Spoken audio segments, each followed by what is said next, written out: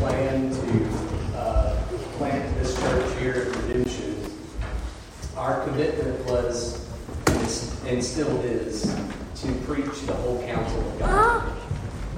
And by God's grace, He allowed us to do that.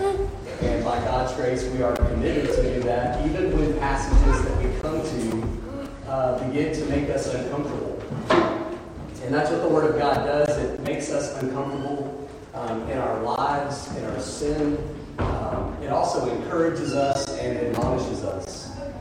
And this is one of those sermons that will make us uncomfortable. It will make us uncomfortable because we see the reality of it in our world today. And so we can understand the necessity of it. But in the same way, it makes us uncomfortable because a lot of pulpits don't preach sermons like this. The pastors oftentimes pick and choose the easier text and stay away from the more difficult, alarming, culturally uneasy text because of the consequences and the ramifications.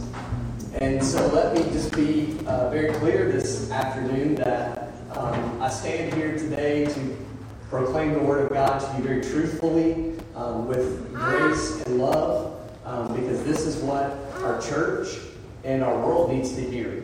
And so I hope that you are encouraged today, that you are challenged, and that God's Spirit would do a work in all of us as we consider the words from 1 Corinthians chapter 6, verses 9 through 11.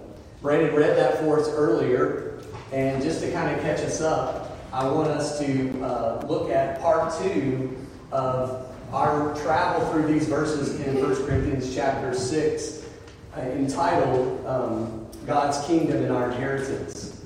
And we focused last week on specifically those two words.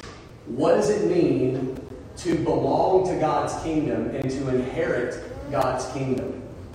And I spent a whole sermon helping us understand what it meant to be a part of the sovereign rule and reign over God in this whole world, but be particularly redeemed and belonging to the kingdom of God, as I called it, the redeemed kingdom.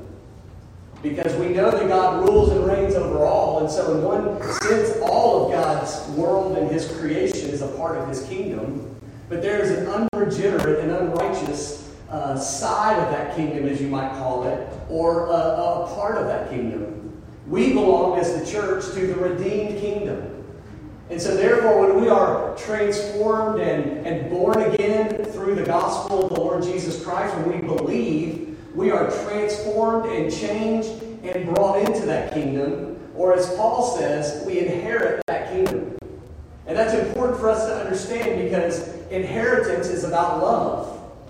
Inheritance is about a relationship that we have with our Creator. And so if you're here today and you belong to the church, not the visible church, but the invisible church, what I mean by that is you can belong to a body of believers and be lost. You can belong to a church on the membership rolls, but not truly belong to the invisible church because Christ has not really regenerated and changed your heart. That was very much true in my own life as a young man, and it's very much true among a lot of people across this world. And we challenge you as people, as our friends, to always evaluate yourself and ask yourself, am I a part of the true church, one who has been changed by the power of the gospel? And Paul is challenging the Corinthians because they have allowed sin to dwell in their midst. And in these very verses in our study today, Paul is laying forth the reality that some in the church in Corinth were not belonging to the kingdom. They did not and had not inherited the kingdom of God. And he gives us a list of the reasons why their lifestyle dictated that they did not belong to the kingdom. That this list in verses 9 through 11 are very much the characteristics of not belonging to the kingdom. And that we're going to apply those to the church as evidences of those who do belong to the kingdom. You'll see that list in verse 9. I'll read it again. Or do you not know that the unrighteous will not inherit the kingdom of God? Do not be deceived, church. Neither fornicators, nor idolaters, nor adulterers, nor effeminate, nor homosexuals, nor thieves, nor the covetous, nor drunkards, nor revilers, nor swindlers will inherit the kingdom of God. Such, he says, were some of you, not all of you, but some of you, but you were washed, you were sanctified, you were justified in the name of the Lord Jesus Christ and in the Spirit of our God. Now we've looked and we've seen that Paul is saying, look, Corinthians, you have people dwelling in your midst that are not just attending your church. These are people who profess the name of Jesus Christ. And they are living in blatant sin. Such gross immoral sin that we look at in chapter 5 that Paul now revisits in chapter 6. That will be our subject matter today. Because he wants them to understand what it truly means to be transformed and changed. To be those who have inherited the kingdom of God. So that we might rejoice and be glad. Or we might fall down in repentance and realizing that we have truly not been regenerate. Therefore, we are not heirs of the redemptive kingdom. So last week we looked at identifying the inheritance of the kingdom. And today we're going to look at identifying the heirs of the redemptive kingdom. Now this list that Paul gives us in verses 9 and 10, he gives us 10 different unrighteous qualifications or characteristics of people who do not belong to the kingdom. Now, these are not people who have reviled one time in their life, who have fallen into a sexual temptation, and therefore he's calling them out. These are people who he uses in the language of continual action, habitual sin, a lifestyle of these sins. And today, we're going to look at 5 of those in this list as we try to identify the heirs of the redemptive kingdom. The first 5 in the list, I'll just go ahead and tell you because it's going to be made very clear to you. The first 5 in this list that he mentions in verse 9 are all related to sexual sin. Okay? They're all related to sexual sin, and we're going to look at that. And then the second list refers more to outward sin like material possessions and such we'll deal with next week. But this list is given, church, to warn the church.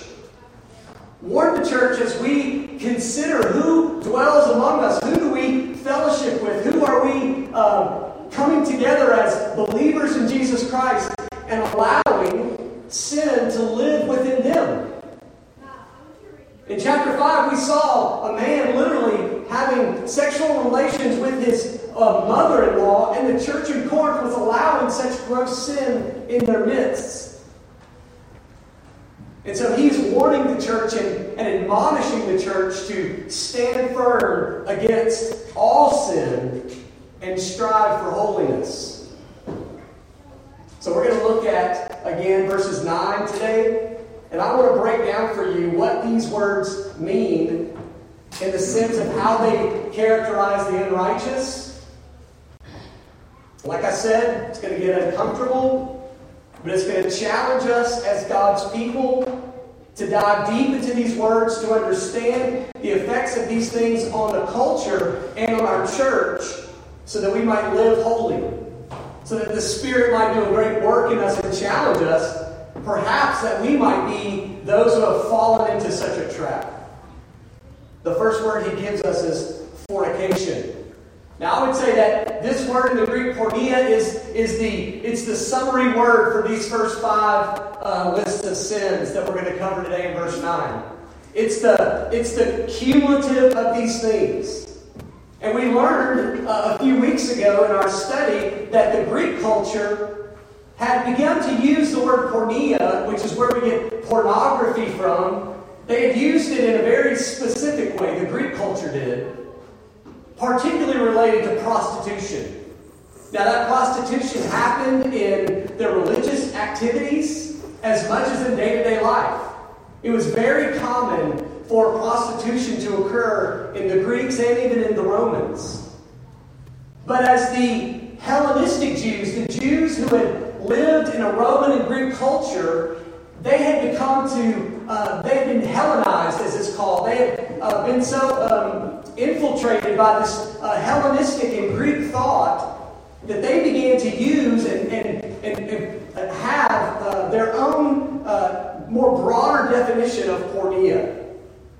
And so in the text here today, Paul is speaking very broadly and saying that fornicators are people who commit sexual sin outside of the marriage bond. Any sexual sin. It's a broad term. And it's an introductory word to summarize the following 4 lists of sins that we will talk about today. And we need to be reminded that this temptation to porneia, this temptation it's all through our world today. And we have to be reminded that as people in the church, we are called to be set apart from such things because Christ has set us apart. He has set us apart. He has transformed and changed us. And so, in other words, as I read last week in 1 Peter chapter 1, blessed be the God and Father of our Lord Jesus Christ, who according to His great mercy has caused us to be born again to a living hope through the resurrection of Jesus Christ from the dead. If you are truly belonging to the redemptive kingdom, the Lord Jesus Christ called you out of darkness into marvelous light and has set you apart as holy. And therefore, we have no reason whatsoever to be involved in sin, even though this is our struggle. And so sin in our life that dwells within us should be an irritant to those who are regenerate. It should cause us to be uncomfortable like a rock in a shoe of a marathon runner. Constantly an adjutant, constantly an irritant as we go about our day-to-day life. But we know that the more we live with the rock in our shoe, the more we live with the sin in our lives, the more we get comfortable with it. And it becomes a habit. And it becomes a lifestyle. And the Bible tells us, as Adam read in 1 John, that if we continue to practice sin, the truth is not in us. That we are lost and we need Christ.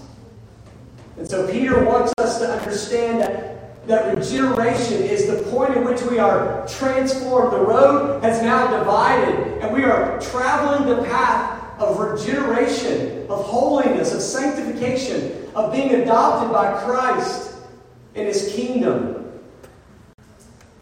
And in that regeneration, we understand then the way in which God speaks and reveals Himself, the way He guides our lives. And in one particular way that we understand that in regenerated hearts is the way in which God purposed His created order. We know that God created marriage for all of creation, all humanity. And in this marriage between a man and a woman, not a man and a man or a woman and a woman, but a man and a woman alone. And He says this in Genesis chapter 2, verse 24. For this reason, a man shall leave his father and mother, be joined to his woman or his wife, and they shall become one flesh.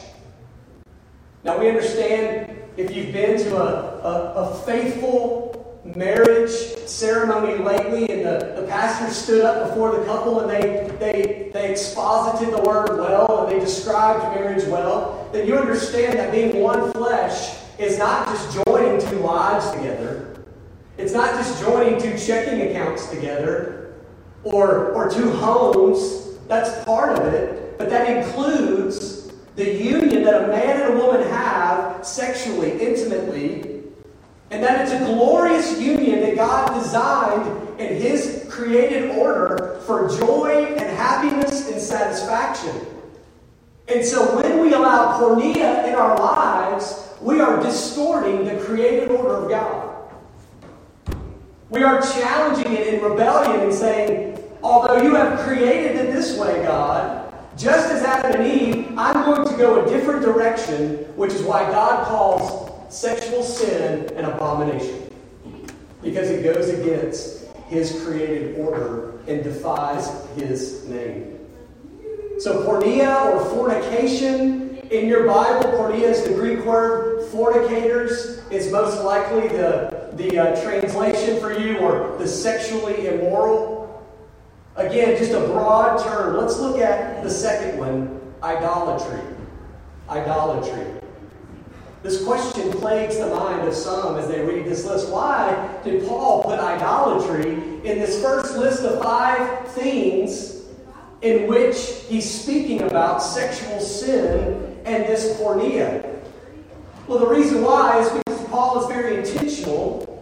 He's very intentional with describing to the Corinthians exactly what sexual sin is. Sexual sin in the lives of all people outside the bonds of marriage is idolatry. It is a way in which man has fashioned a God, a substitute God, where we might worship it instead of our Creator. Therefore, when we journey outside the marriage relationship for sexual intimacy or sexual gratification, we are not submitting to God's reign over our lives, but instead we are worshiping and gratifying a false god, an idol. And what is that idol? It's our body.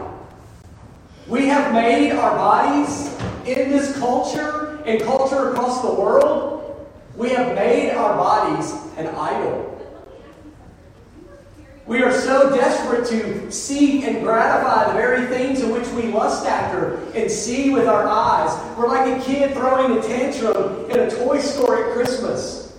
All that we see, we desire, and we stop at nothing to get it. And this includes not just sexual sin. This includes overindulgence in things like food, recreation, material possessions, or sexual immorality. And Paul understands that. He understands that sexual sin originates in an idolatrous worship of the body and ourselves. Look at the bottom of verse of chapter 6. He's making this point, and look at verse 19. Do you not know that your body is a temple of the Holy Spirit who is in you, whom you are from God, or whom you have from God, and that you are not your own? For you have been bought with a price, therefore glorify God in your body. Paul understood this idea that the very body itself is a way in which we worship, substituting the Creator for the creation. Hold your place in 1 Corinthians. I want you to be very familiar with this passage. If you go to our church, you're familiar with it because I read from it quite often. Romans chapter 1.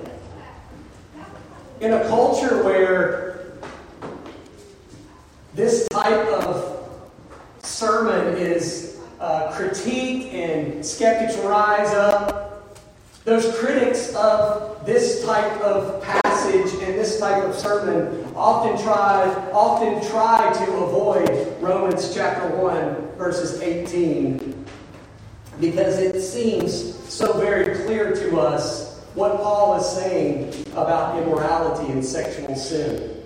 But notice how he starts in verses 21.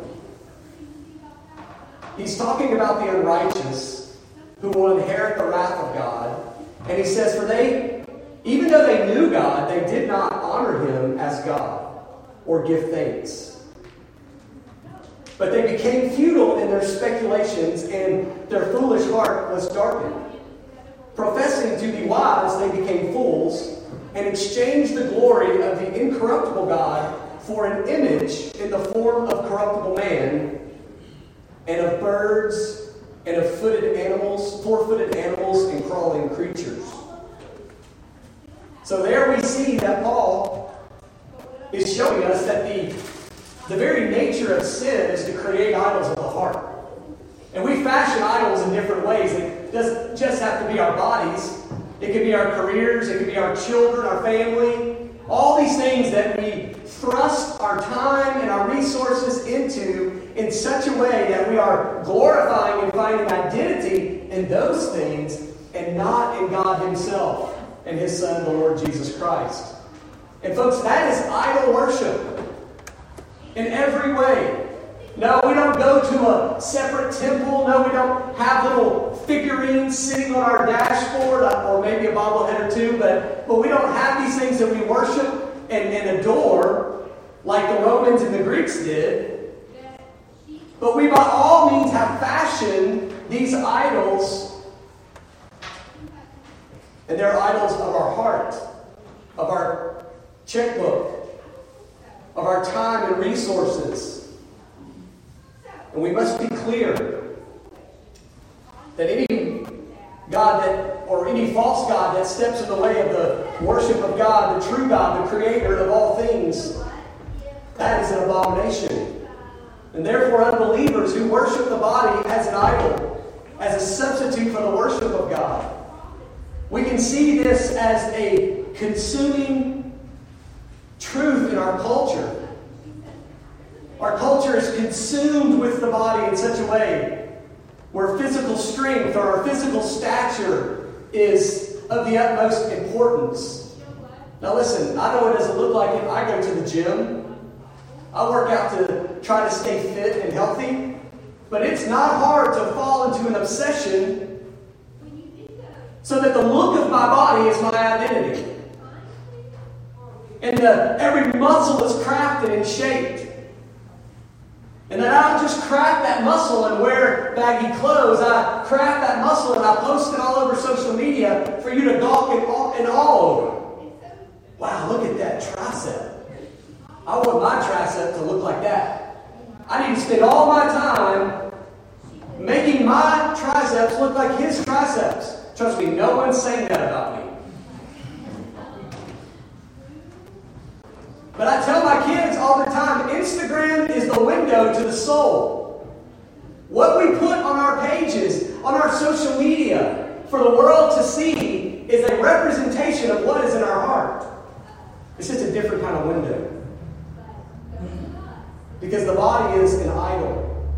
And in sexual sin, we have such a perversion in the world that there is a constant railroad train roaring down the tracks of immorality and sexual perversion. And all it is seeking to do is gratify the lusts of our flesh, our sinful flesh. Because we have created the body as an idol. But we as the church need to be reminded that in regenerated worship, that we are called to give God glory alone. That He gave us these bodies, but these bodies should be used to glorify Him. And let me just say, that glorification with our bodies includes good health, church. It includes being healthy. I by no means am against going to the gym and exercising, because I think, to be honest with you, there are some overweight preachers in the world that are hypocrites for speaking about holiness and not being faithful in what they put in their bodies and how they exercise.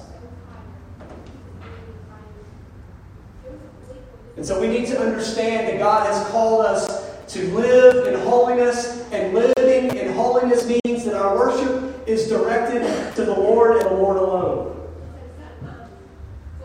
And when we understand that sexual sin is a form of idolatry, then we can be challenged in the way in which we might be idolizing our own body.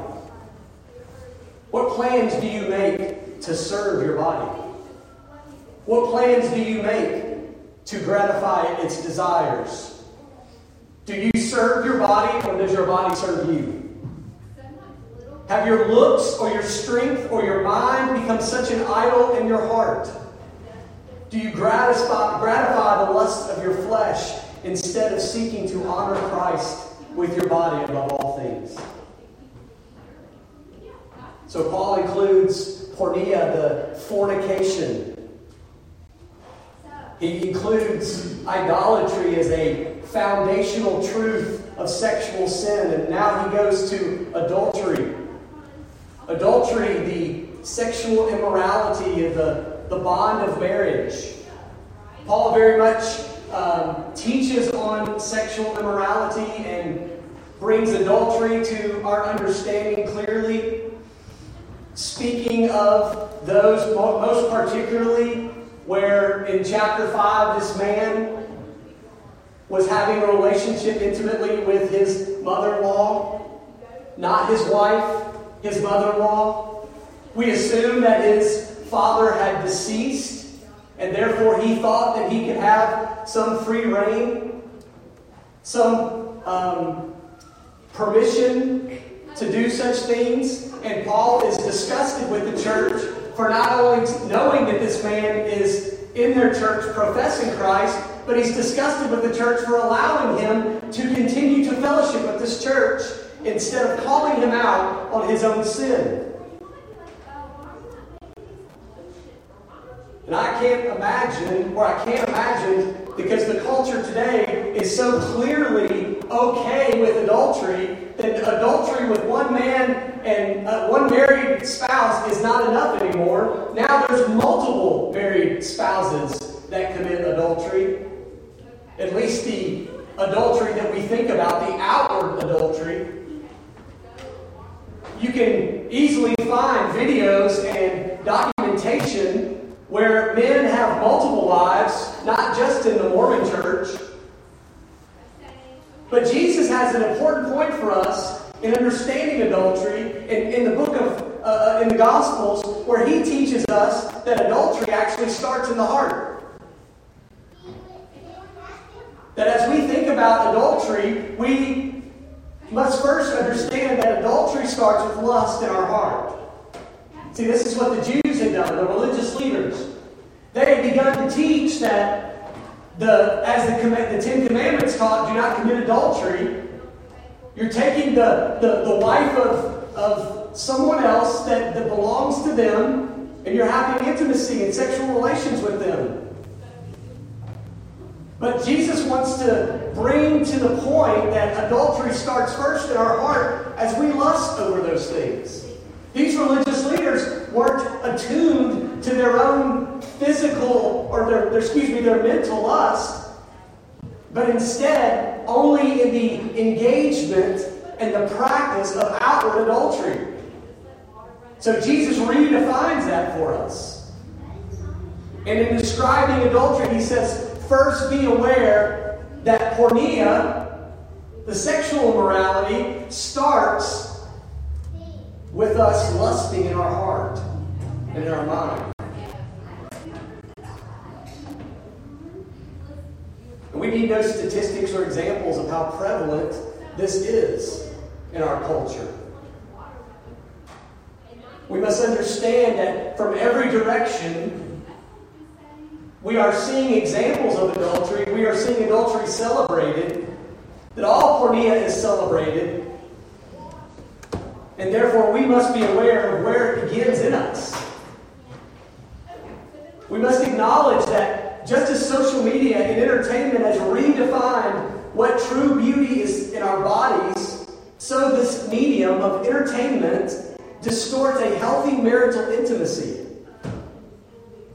And students, you need to listen to me, because many of you are not married yet, and you don't understand the repercussions of what these things, these images and these videos and these Hallmark movies that promote sexual immorality and adultery, what they are doing and how they are reconstructing your mind and your expectations for your future marriage. We've allowed the entertainment industry to reconstruct sex in a way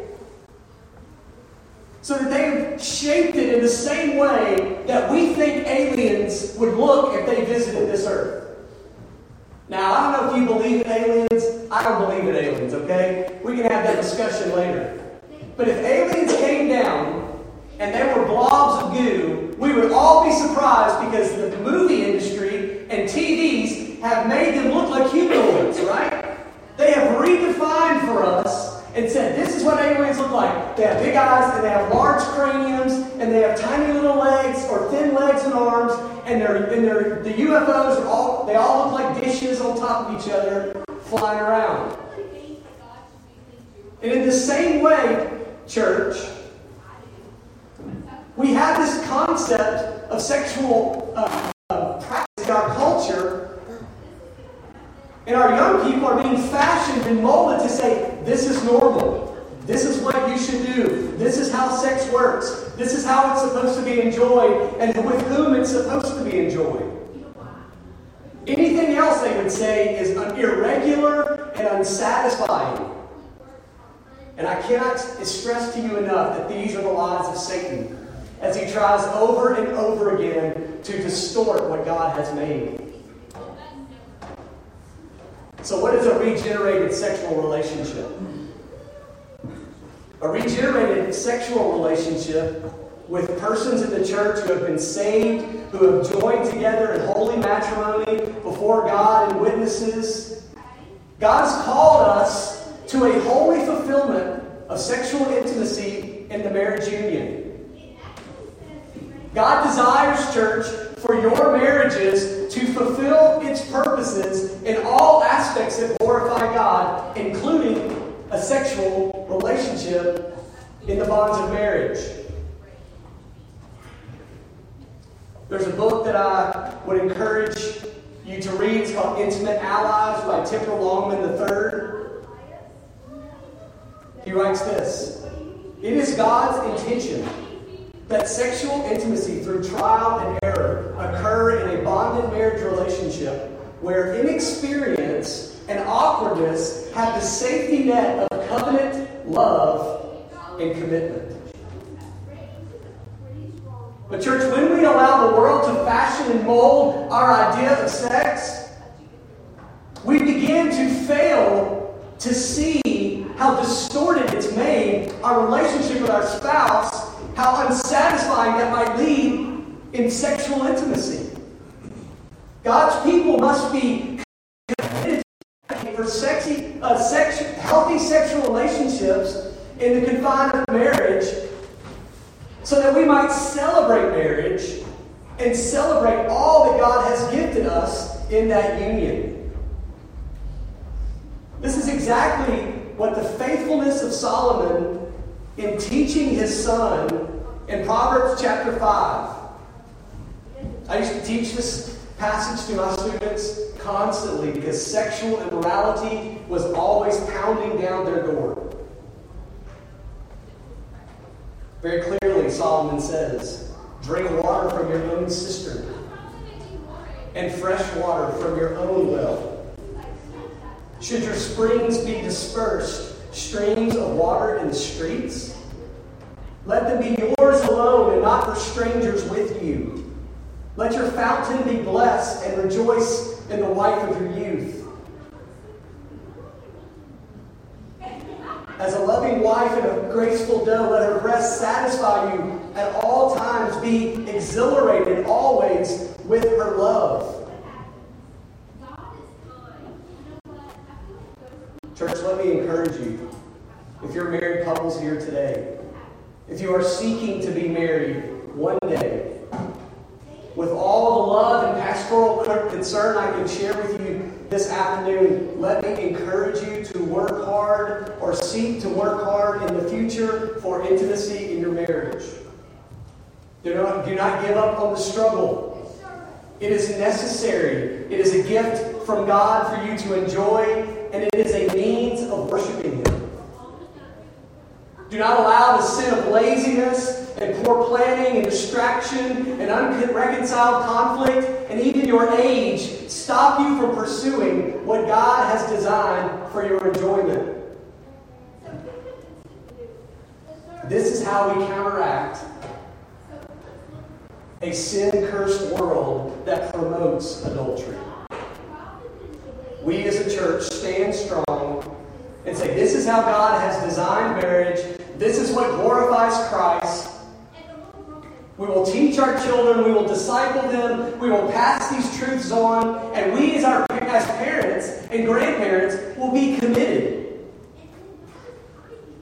be committed to not only practice such things, but teach our children how important they are in the realm of the marriage bond where two or a man and a woman have covenanted before God. So we have fornicators, we have idolaters, we have adulterers. The last two I'm going to lump together. I'm lumping them together because particularly your translation, it might just be one phrase. It's two Greek words separated by a comma in my translation, the New American Standard. The two words are translated effeminate and homosexuals. Effeminate and homosexuals. If you have the ESV, your phrase just simply says, men who practice homosexuality. If you have the New King James, it says homosexual and sodomites. If you have the NIV, it says male prostitutes and homosexuals. Now the reason why the translators have differed on this way is because Paul uses in the translation for effeminate, in my translation, he uses a very particular word, a very unique word, a word he's never used before. And the word literally means something that is soft. Something that is soft. And by the context, because we allow the context to dictate how we translate these words, the context showing us that sexual sin is the subject matter. And because Paul states this softness, I think the New American Standard is probably the most accurate of the translations, because it's referring to men who are effeminate. And if you follow this word in the classical Greek language, you see that it often referred to men in particularly prostituting ways who were the soft partner in a prostituted situation.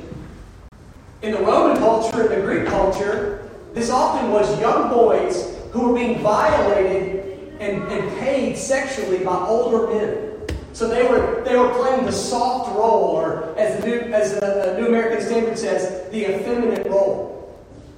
And so it's very natural then to merge these together in translations and say men who practice homosexuality, because it would include those, particularly men who might have been prostitutes or just effeminate in general, who are practicing homosexuality. But the two words can be separated and still refer to the sin of homosexuals. And of course, this is by all means considered hate speech in our day today by even preaching against such material. But we must understand the clarity and the truthfulness of God's Word on these subject matters, no matter how much the culture tries to do linguistic gymnastics around God condemning homosexual practices. Paul has to address this because homosexual practices were so prevalent in his world today, or in that day. In John MacArthur's commentary in 1 Corinthians, he makes the comment that it's, quote, likely that 14 of the first 15 Roman emperors were homosexuals. Nero, who reigned close to the time Paul wrote 1 Corinthians, had a boy named Sporus, whom he castrated in order for that boy to become the emperor's wife, in addition to his natural wife. And after Nero died, that boy, who had been abused and mutilated, who was forced to serve as his wife, was now passed on to Nero's successor, Otho, to be used in the same way. Now you can imagine that a regenerated church is dealing with this issue. Men that had once been involved in homosexual practice, now regenerated and belonging to the church, struggling with the memories of and the sexual practices of the time before. And therefore, Paul has to address these things because they're so culturally relevant and still culturally relevant by the power of the Holy Spirit for our churches today. Paul wants us to see this sin as an abomination to the Lord. That's why the Lord addresses such sin in all of the Bible, most particularly and chiefly in Leviticus chapter 18, which reads, "You shall not lie with a male as one lies with a female. It is an abomination." There's no clear way to say that, church. But this is not the first time that God has spoken against homosexuality, because when He defines marriage, He is speaking against homosexuality. Because when He defines something and He says, this is the pattern and the design that I've ordained, then anything counter to that is an abomination to God's holiness. When we try to twist and change what God has done, we are guilty of such sin. And this LGBTQ culture that surrounds us today is taking every avenue possible to do this. Proponents of homosexuality and the transgender movement want to deny the truth of the Bible. They want to deny God's hatred towards homosexual sin just as much as He hates all sin. They want to dismember God's design of gender roles at birth. They want to confuse His teachings on the natural relationships between men and women. In church, we must stand firm against such abominations as the church. We must not give into the cultural pressure by accepting LGBTQ people into our church membership, because these people are living in blatant sin.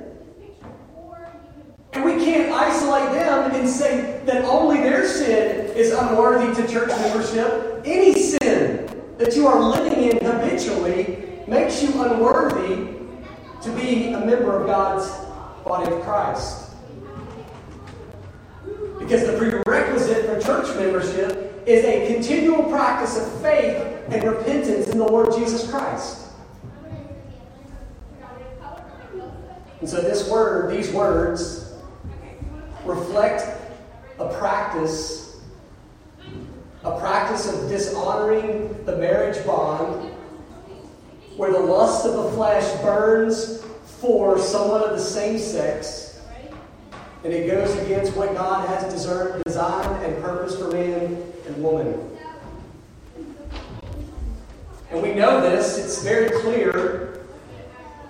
But as Paul says back in Romans chapter 1, that the very practice of unrighteousness is suppressing the truth. And therefore, the suppressing of the truth, particularly in homosexual sin, is not only theological suppression, but it's biological suppression. They not only suppress the theological truth that God designed marriage between a man and a woman alone in the bond of marriage as the only acceptable relationship that pleases God, but they also suppress the biological truth. That's why Paul says in very prophetic, Holy Spirit-driven words that they are going against what is unnatural. Look at verse 26 of Romans chapter 1 again, if you kept your finger there or your bookmark. For this reason, God gave them over to degrading passions. For their women exchanged the natural function for that which is unnatural. And the same also the men abandoned the natural function of the woman and burned in their desire toward one another. Men with men committing indecent acts and receiving in their own persons the due penalty of their error. Now, the LGBTQ community will make a lot of different rationalizations about this passage. They're saying, oh, well, this is about violent homosexuality. This is about sexual abuse. This is not about consenting adults in the homosexual world that are committed to one another in a relationship. This is their rationalization. This is their gymnastics that they do with the text. Paul is saying being together is unnatural, both theologically and biologically.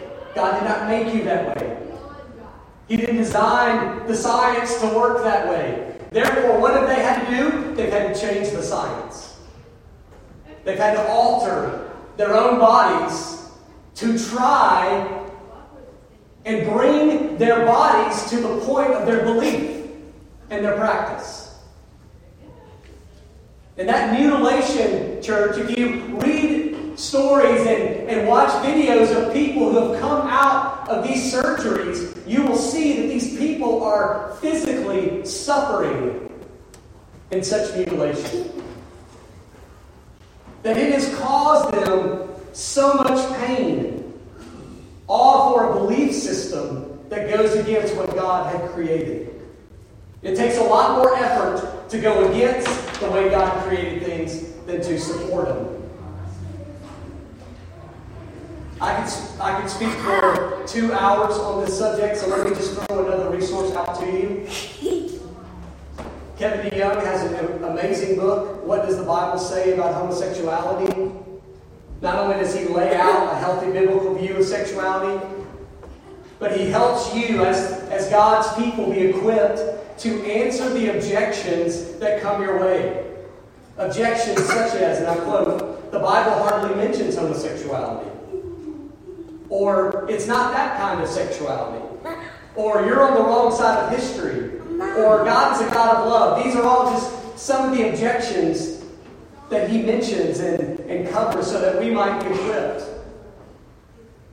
More than I can equip you in one sermon here this afternoon.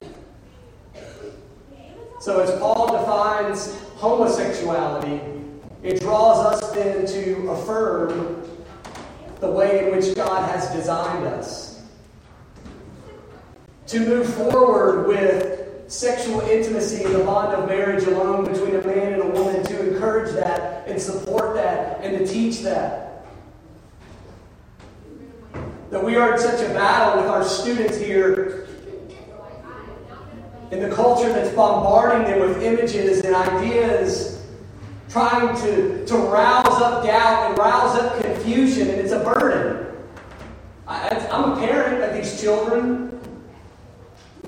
I'm a former student pastor who, at this current moment, have at least 5 former students in my ministry that are practicing homosexuals. It's devastating. I have a gay uncle, other gay members of friends and family that we need to reach with the gospel. So I'm by no means advocating that we turn our backs toward them, that we don't show love to them. But we cannot be accepting of what they are doing and consider it something that honors God. As believers, we have to stand firm in what the Bible teaches. What he calls an abomination, we are resolute to promote and stand firm on prohibiting such abominations in our own lives. Teaching our children the beauty of God's design for marriage, the glory of sexual intimacy in our marriage relationship, and even keep our children accountable in their relationships.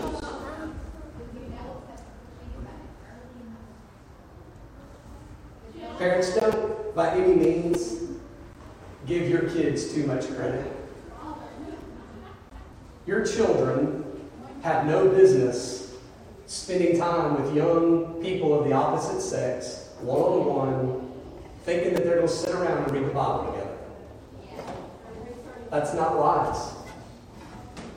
The Bible teaches us, and you know, the own cravings, the passions that you had as a teenager, you know what's going to happen. And to allow such unparented and neglected time alone with our children and their friends, one-on-one of the opposite sex, it's neglect. That's all it is. And in the same way, church, we are neglecting our children and our parenting when we stick a device in front of them and we have no protection of what they're going to see. because it's coming across there as well. There's a video I would encourage you to watch, parents. It's called Childhood 2.0. It's put out by technology and a company called BART Technologies. They are set out to protect children from sexual predators, from pornography and the things on the internet. And they did a video that every parent of a young person and teenager should watch. And they interviewed children about what's going on in schools and what's coming across on text messages and the sexual perversion that's surrounding them. This isn't even a Christian organization. And it's going to blow your mind of what's happening to your kids. And how quick that social media account opens up and a sexual intruder is contacting your children, asking for pictures and relationships over the internet. There's danger out there. And in this video, I love this illustration. The guy that's speaking says that there is so much accessibility to those things on devices today, it's like setting Playboy magazines on your coffee table for everybody to see. That's how easy it is. And the growing trend is no longer sexuality outside the bonds of marriage between a boy and a girl. It's between two males and two females. And I'm sorry, church, but this is the day that we live in. And we have to guard our minds and hearts and protect our children because it is coming across from all different directions. Just this past week, my son Peter, who was 10 years old, came to us and said, this book from the library is talking about so-and-so has two moms and two dads. Now, my son is 10 years old, and he has the maturity, because we have tried to teach him these things, to read that, be ashamed and embarrassed about it, and tell us about it so that he would no longer read such things. This is how we have to protect our kids.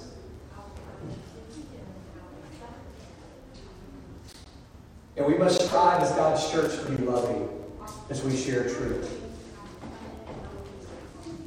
There's no accomplishment in the mission of the gospel and the glory of Christ to stand firm on marriage, sexual intimacy in marriage, heterosexual relationships in marriage, if we don't stand firm on that truth with love. We can call people courageously to repentance, but in the same way love them and support them, walk with them and help them understand what Christ has taught.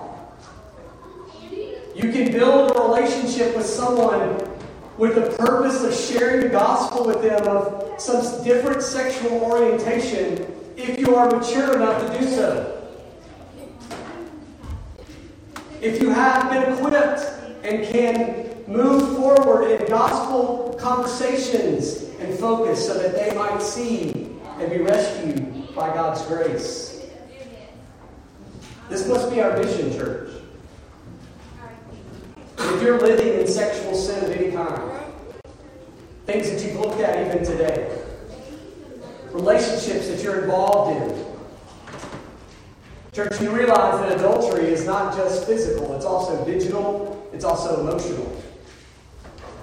When we've committed ourselves to some relationship outside of our own spouse for the sake of gratification, for the sake of encouragement, to meet some absence that is existing in our current marriage, we could be guilty of adultery, even emotionally. The Word of God, and as your pastor, I call you to repentance. That if you profess Jesus as Lord, then you would understand His desire for holiness in your life. My prayer is that you would seek to honor Him. That you would seek to affirm the way in which God designed the marriage relationship. That you would affirm the sense of purity if you are not yet married. And commit to something. That you would, as we had a time of confession earlier, that you would confess your sins before God and trust in the work of Jesus Christ to rid you of unrighteousness. I can't speak for every Christian here today, but many of us are resting in the gospel and no longer shamed for sexual sin that we committed before we were in Christ. You know why? Because we understand the gospel. We understand the words of David, who wrote in Psalm 51, "Purify me with hyssop, and I shall be clean. Wash me, and I will be whiter than snow.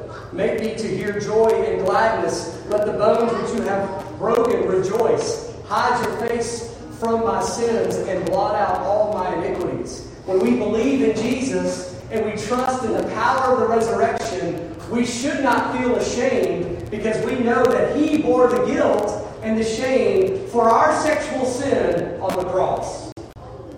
And we rejoice in that. Are we sad that we did such idiotic things? Yes. Can we blame someone else? No. Were they our decisions? Yes.